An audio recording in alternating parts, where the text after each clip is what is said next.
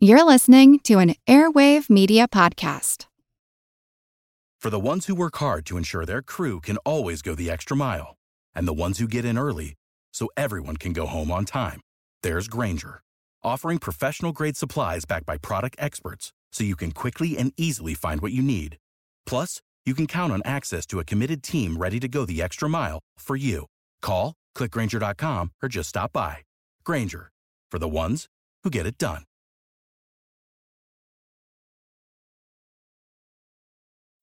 Today's episode is brought to you by our supporters on Patreon, including our Commodore class. That's Commodores Obvious, Scurvylegs, Brendan, Kruger, MD, Bigbeard, Schmarls, Josiah, Logan, Cannon Monkey, Axios, Wit, Pablo, Nikki, Trey, Governor Roop, Gin-Soaked Jim, Ward, Workman, Rum Runner, Skipper, Drunken Dak, Eric the Red, the Pirate Nopales, Hefe, Matthew the Navigator, Bull, Vertigon, Rumgut, and Bootstraps Bailey.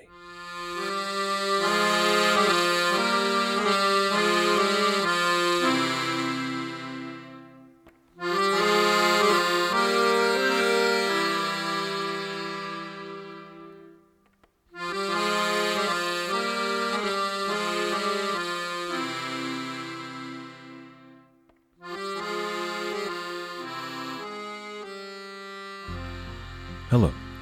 Welcome to the Pirate History Podcast. My name is Matt. Thank you for listening. Today's episode was going to be a Henry Every episode, a pure Henry Every episode.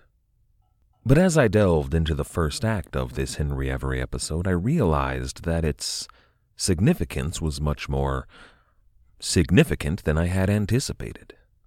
So today's episode will be less of a Henry Every episode and more an episode about the political and mostly military forces at play in England in the summer of 1690. More, it's a story about the first major defeat suffered by England in the 9 Years' War. This is episode 190, The Battle of Beachy Head. If we're talking about the highest echelons of English politics, there's nowhere to begin but with the King and Queen. I find that I'm often guilty of overlooking Queen Mary II. William and Mary were, after all, co-monarchs with equal power. There are a few reasons for that, I think. Partly it's by the design of the royal family. Queen Mary always purposefully took a back seat to her husband. But in part, of course, it's the war. William III was the commander-in-chief of the forces of England, after all. When it comes to pirates and privateers, he was the supreme military commander, responsible for all of that. William's name appears on the commissions of privateers like William Kidd and Thomas Tew. Ultimately, William III was Henry Every's boss. But I think also it has to do with the Parliament. When William and Mary ascended the throne, their royal powers were significantly curtailed. They're considered, and really are, the first constitutional monarchs in England. And for that alone, if not a number of other things, I think Queen Mary deserves a fair bit of credit. If one has to have a monarch, and, I don't know that they do, but if you do have a monarch, Queen Mary was really setting the tone, the template for what that should look like. Rather than ruling, Queen Mary proved herself to be an effective administrator. The Privy Council, which was really her Privy Council, William had his own Council of War, but the Privy Council were doing the job, the day-to-day work of running the government. But it was Mary who oversaw those ministers. And if you're going to have a monarch as a chief executive, that's what I want out of my chief executive. When it came to her active day-to-day duties, Mary spent most of her time overseeing the church, the reforming and reorganizing and safeguarding of the Anglican Church. But with all of that said, it's really not Queen Mary or William with which we're concerned today. Instead, we're going to be talking about a lot of military officers, naval officers in particular, and I'm going to throw a bunch of names at you. But honestly, with a couple of exceptions, you don't really need to remember any of them, aside from, of course, Henry Every. He's here today during this whole story. Now, aside from doing his job on board his ship, he's not really a key player, but I want you to keep him in mind. As a Royal Navy sailor who's going to go on to become one of the most famous pirates of all time, the story today is going to shape Henry Every. It's going to mold who he becomes. Now, this story takes place during the Williamite War in Ireland, as does so much of the early war at sea.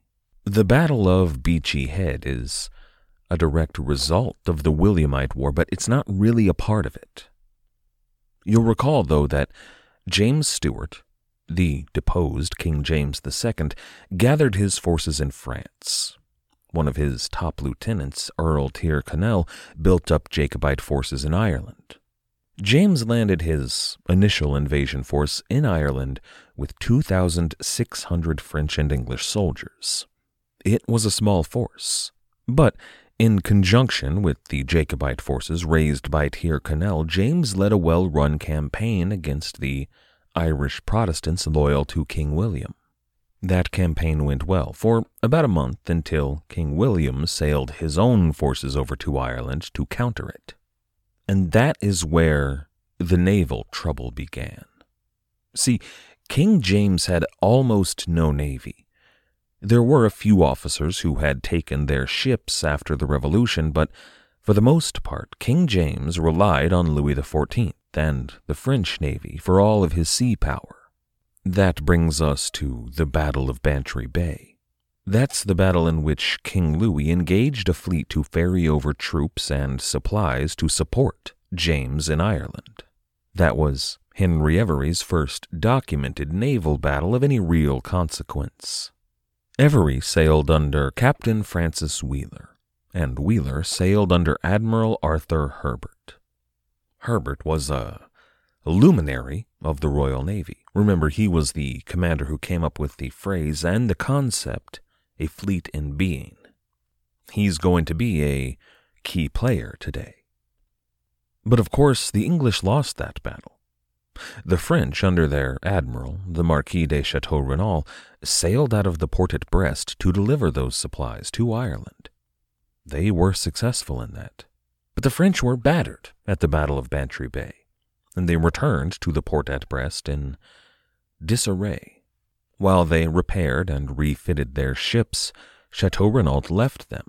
He sailed off to take up another command. Now, the fleet at Brest was given to his vice-admiral, the Comte de Tourville, another key player today.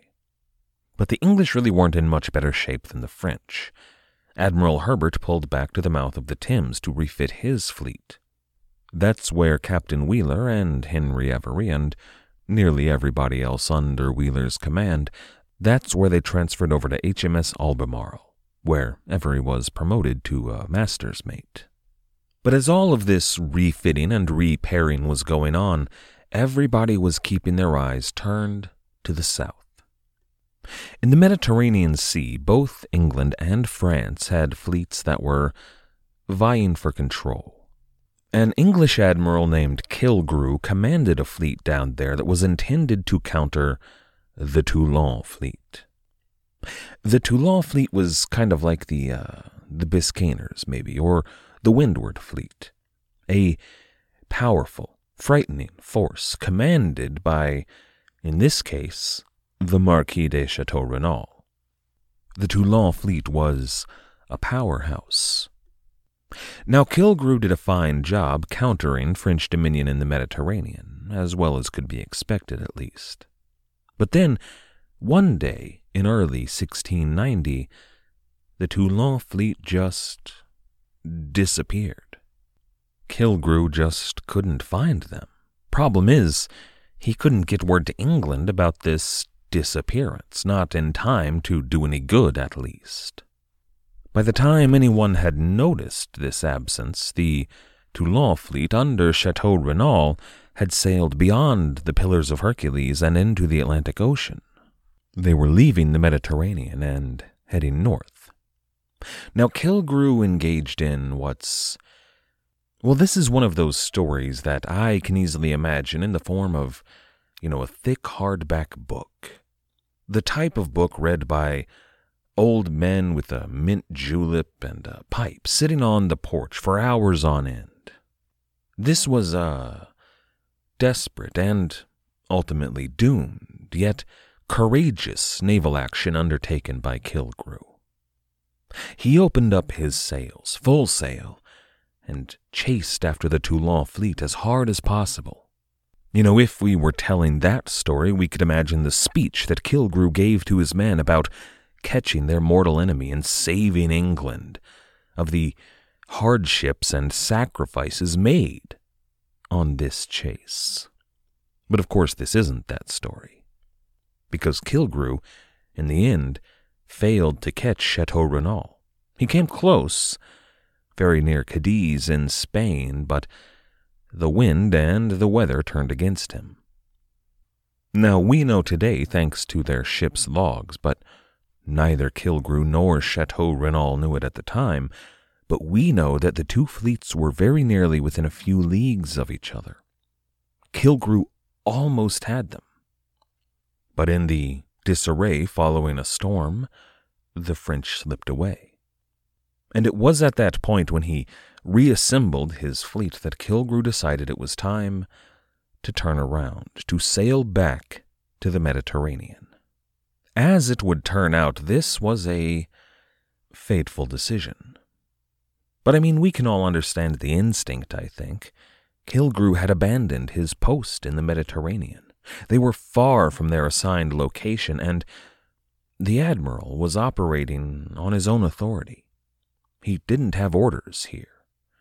He might just get in trouble for chasing Chateau Renaud down into the Atlantic. But of course the opposite turned out to be true. In part because of this decision to turn around and head back, giving Chateau Renaud free rein over the Atlantic, Killigrew would, later on, fall under suspicion. It's something that we're going to begin to see more and more of in William and Mary's England. If a commander, or a lord, or an MP even, or almost anyone in their kingdom failed them, the possibility that that failure would be accused of Jacobite sympathies could get really serious. Killigrew was going to be accused of those sympathies. He was going to be demoted from his field command to what amounted to a paper-pushing desk job at the Admiralty. And later on, we'll see major figures in the English government, men like John Churchill, that are going to fall under the same dark cloud.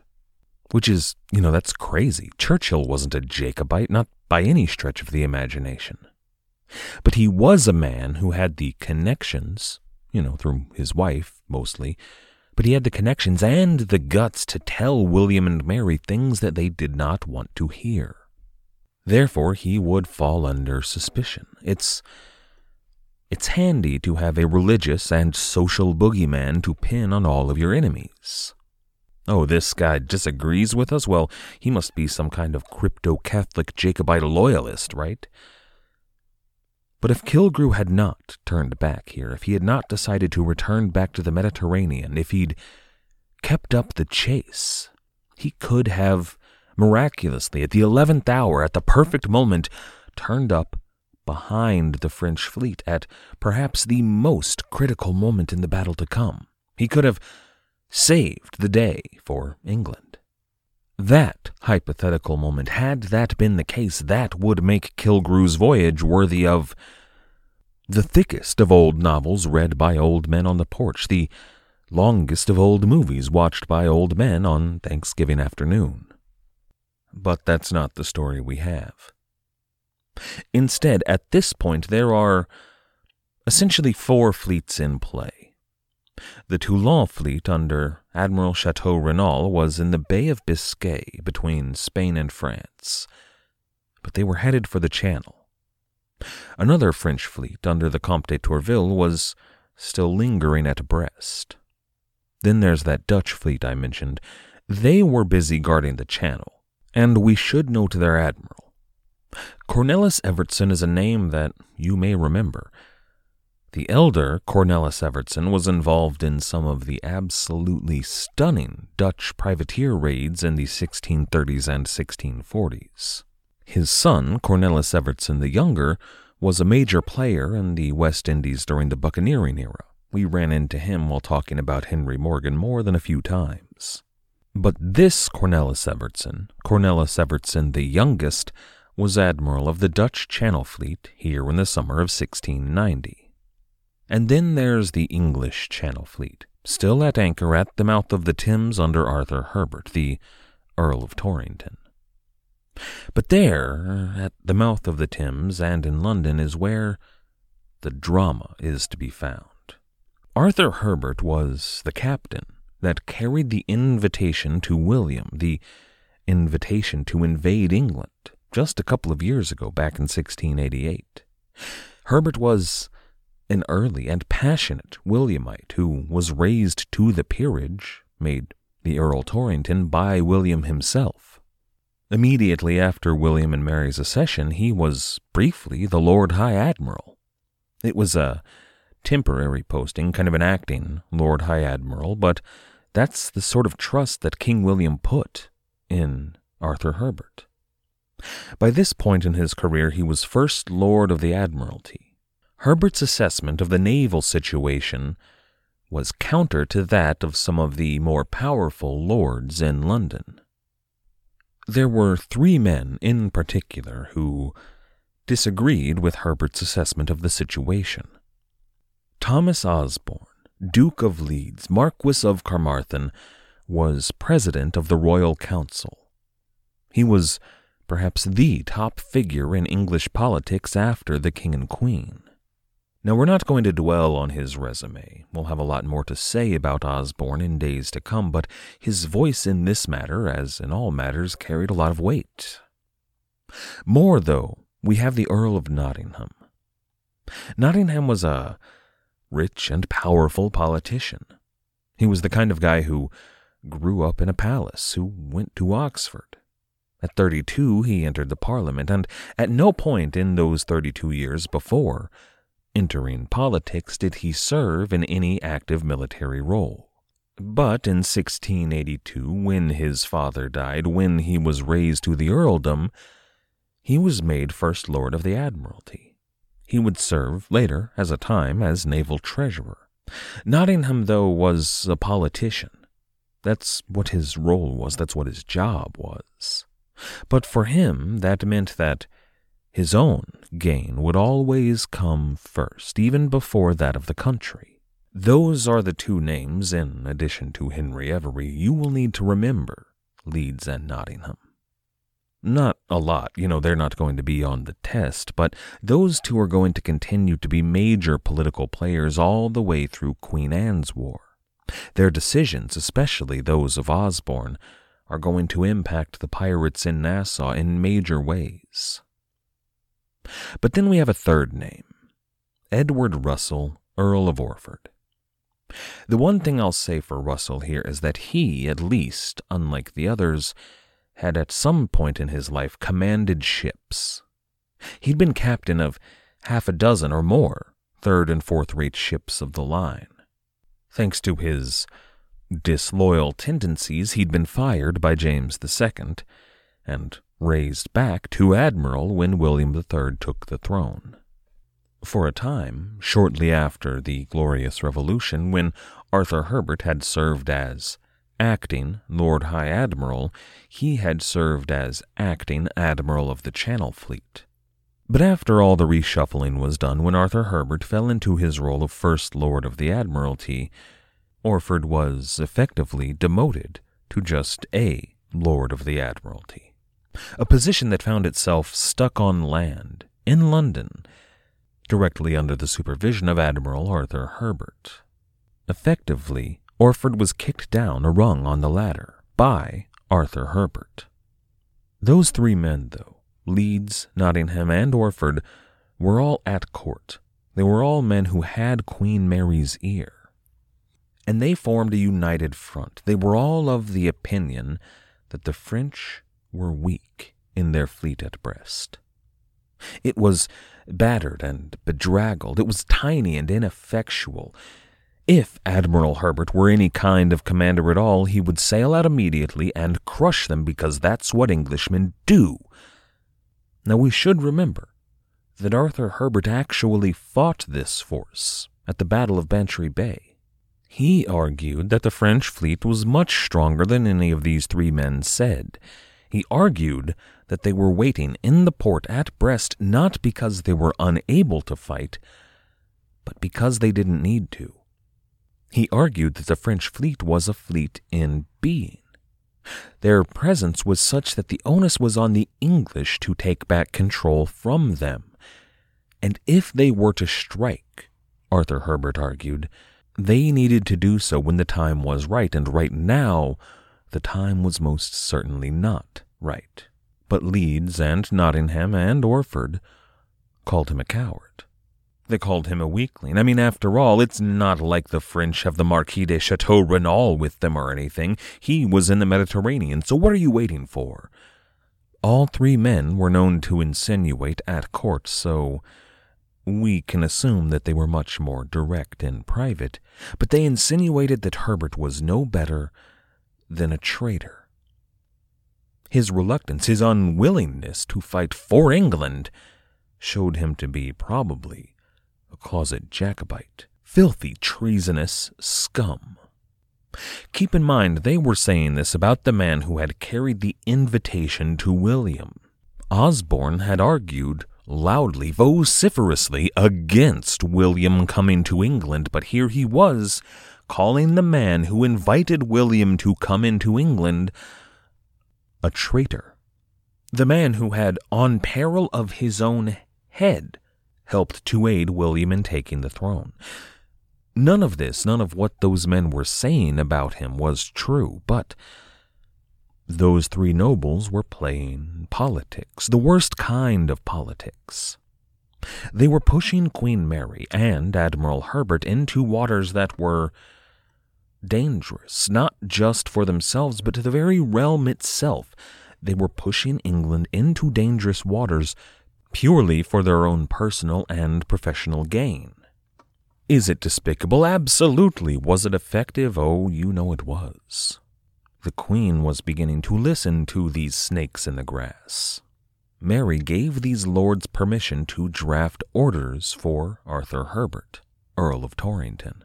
Those orders, signed by Orford and countersigned by Nottingham, on authority of the Crown, remember, those ordered Admiral Herbert to sail out and fight the French. And Herbert really didn't want to go. He called a council of his commanders to discuss what they should do, but the orders were clear. It was agreed that any hesitation or reluctance on his part would be seen as treason.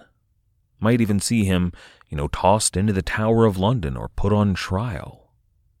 So Admiral Herbert ordered that their sails be unfurled, that the flags be raised, and that the fleet advance into the Channel. The combined English forces had 3 squadrons. The vanguard out front was the Dutch squad, led by Cornelis Evertsen. The center squadron, the largest of the English forces, was going to be commanded by Admiral Herbert personally. That's where HMS Albemarle and Henry Every were stationed. And then bringing up the rear was a North Sea unit commanded by Vice Admiral Delaval. That fleet, on Crown orders, sailed southwest down the Channel, about halfway from London to the Isle of Wight. The fleet moved cautiously. Herbert really didn't want to be here, and they wanted to avoid any unnecessary surprises, but they were going to be surprised regardless.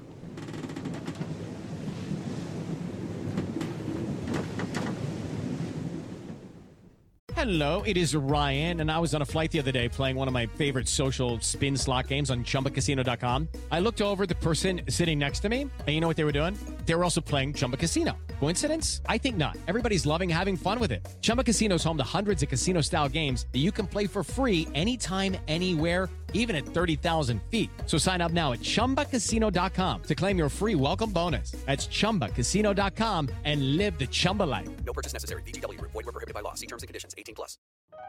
Hello all, Eric Rivenes with the Most Notorious podcast here. Each week I interview an author or historian about a historical true crime, tragedy, or disaster. Subject matter ranges from gunslingers to Gilded Age murder to gangsters to fires to pirates to wild prison breaks. My guests bring their incredible knowledge directly to you. Please subscribe to Most Notorious on your favorite podcast app. Cheers, and have a safe tomorrow.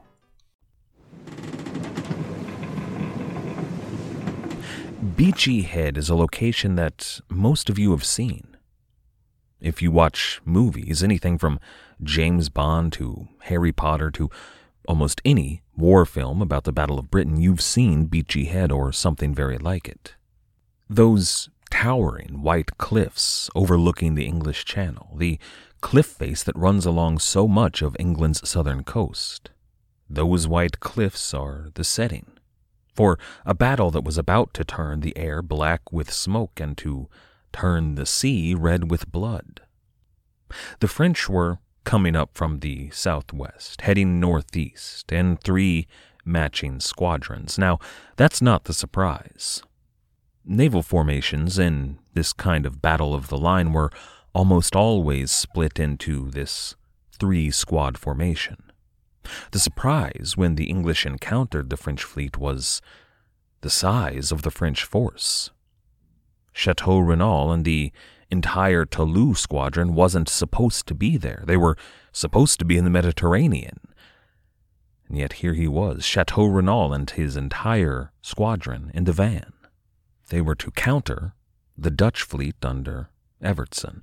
Now the center of the French fleet was led by Admiral Tourville, and the rear was commanded by yet another son of a famous West Indies commander, Victor Marie d'Estrées. So you've got 3 squadrons on each side, a powerful van, a large center, and a slightly less powerful rear guard. The 2 fleets spotted each other around 8 a.m. on 10th July 1690, just off the coast of Beachy Head, in full view of those towering white cliffs. Thanks to the surprise arrival of the Marquis de Chateau Renaud, the French fleet was comprised of 75 ships of the line, with 23 fireships to back them up. The combined English and Dutch fleet had only 56 ships of the line. The vanguards under Chateau Renaud and Evertsen tacked to the north to face off. d'Estrées and de Laval, in their respective rears, pulled to the south, while Admirals Tourville and Herbert made up the center bodies. From the very outset of the battle, even before a shot was fired, everybody knew how terribly mismatched this contest was. Evertsen's fleet, well, Evertsen was the youngest son of a famous admiral who was arguably there thanks to nepotism. And he was facing off against the most famous admiral in the French Navy, an admiral who at this point had almost double the ships in his squad. This wasn't going to go well for Evertsen, and the fighting almost immediately devolved as soon as shots began to be fired into a fierce, bloody fight. Ships were being lost within the hour, and all of them were on the side of the Dutch under Evertsen. From moment one, from 8:30 in the morning, it was a desperate bid to survive. Now, Admirals Herbert and Tourville were relatively evenly matched in the center. They could have stood there and fired it out all day long, but they never came into contact with one another. Tourville, rather than advance and attack, let his squad drift with the wind, which was blowing to the southwest. He was drifting backwards from the line of battle. It wasn't a retreat, but it created a dip in the French line. a semicircle, a crescent, into which Admiral Herbert allowed himself to be drawn. He was trying to engage with the enemy, but still he never came into range with the French. Now, the battle to the south, the rearguard action between de Laval and d'Estrées, they were more evenly matched than the north. The battle held up for a couple of hours of near-constant bombardment, but as time went on, the battle began to turn more and more in the French favor. English losses began to stack up to the north and to the south. All the while, Admiral Herbert was just unable to even engage with the enemy. That left Admiral Herbert with three options.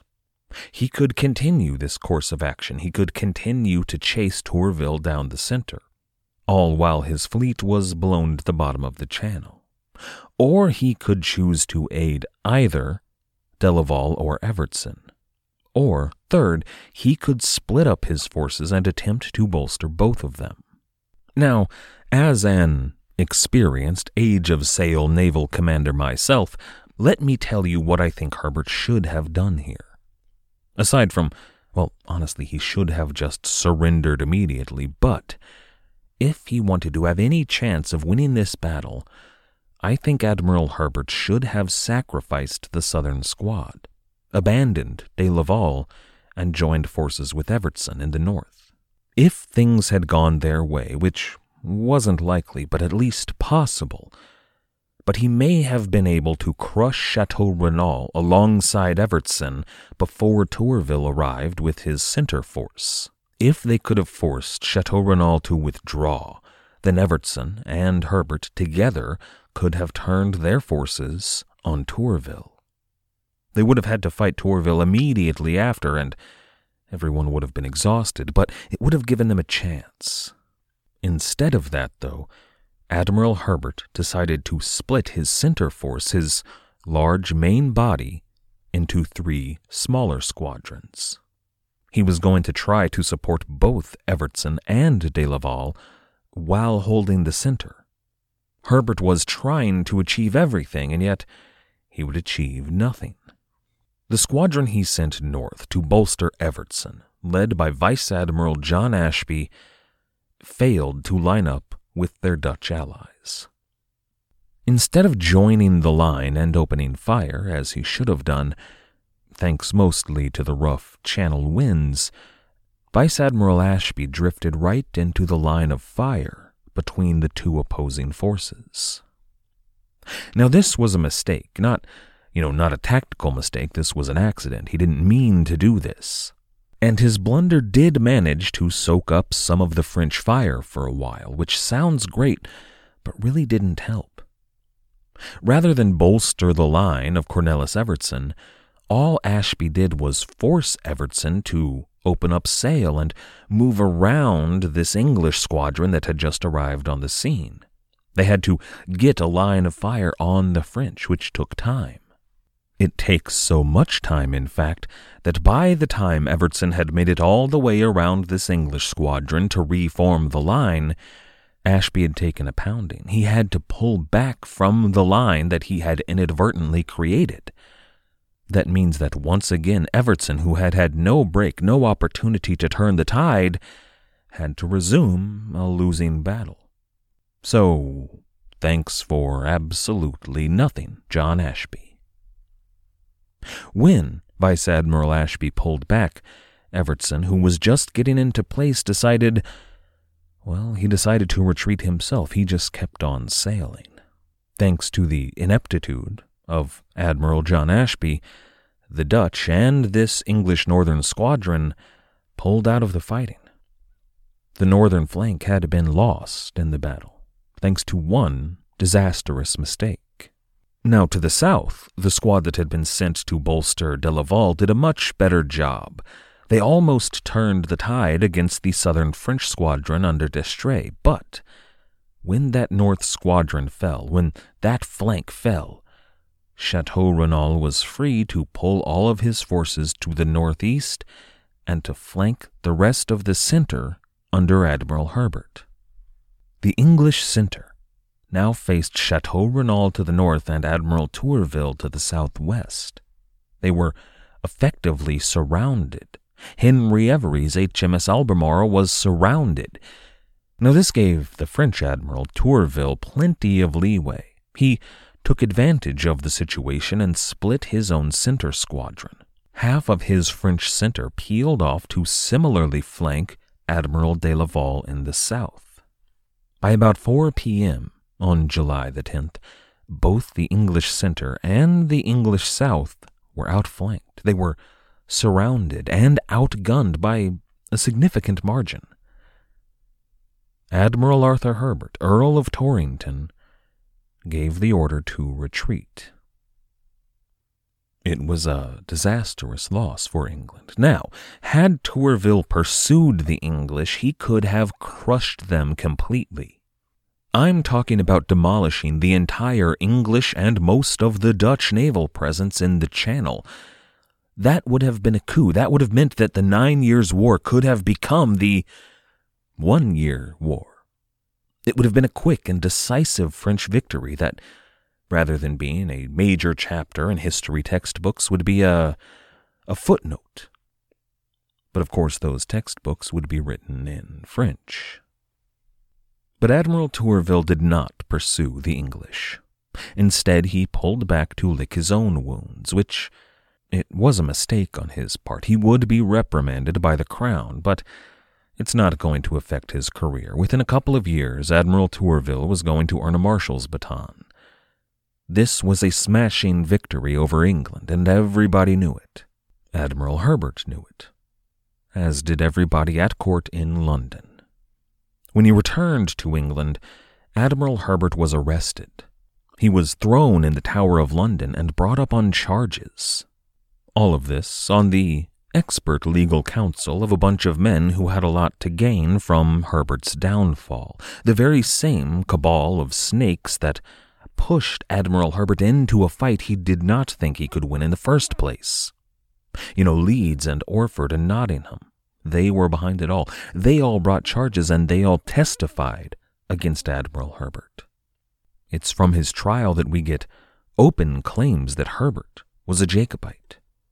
The arguments that Admiral Herbert was an alcoholic who, rather than spend his days leading his sailors, was known to bring 2 or 3 working women on board his craft to while away his days rather than do his job. Now, none of that's true. At least when evidence was presented, Admiral Herbert was acquitted on all charges. But his career, well, it was in shambles. Admiral Herbert would retire from public life and effectively off the pages of history.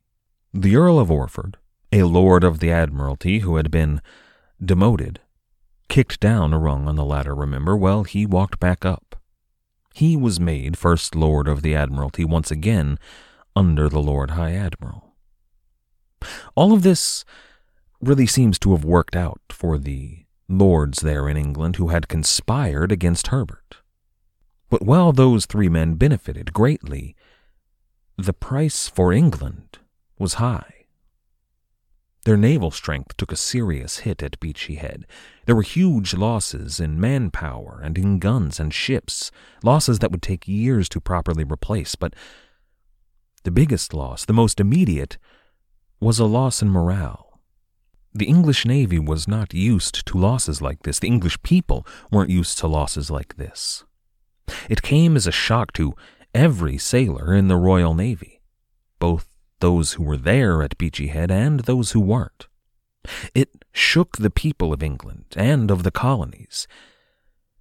And perhaps most importantly to our story, it came as a shock to all of those private naval contractors on which England so very much relied. Only a few weeks after the Battle of Beachy Head had been brought to its disastrous conclusion, the master's mate of HMS Albemarle, Henry Every, resigned his post in the Royal Navy. He left the Navy. And he wasn't alone. A bunch of his shipmates did so as well, as did men from all over the Navy. All across the world, privateers, men like Thomas Tew, began to question if sailing for England was still a good idea. At Beachy Head, England had very nearly lost the war, The entire war, and everybody knew it. If Tourville had pursued the English, they would have been out of a job. A lot of those privateers, dozens of them, hundreds of them, all in all, it would turn out to be thousands of them, decided that sailing for England was no longer a good idea. Instead, those Royal Navy men and those privateers decided it would be better to sail for themselves. Nearly all of them eventually sailing to Madagascar. I'd like to thank everybody for listening. I'd like to thank everybody who has helped to support the show, everybody who has signed up to become a patron on Patreon, everybody who has left us ratings or reviews, and everybody who has recommended this show to your friends or family. You all make this possible. Thanks for all the support. All of you, I mean it. Our theme music was, as always, The Old Captain by the fantastic band Brillig. If you haven't checked them out yet, you absolutely should do so. You can find them at brillig.com.au. That's brillig.com.au. After you're done over there, why not check out our website at piratehistorypodcast.com. As always, and most importantly, thank you for listening.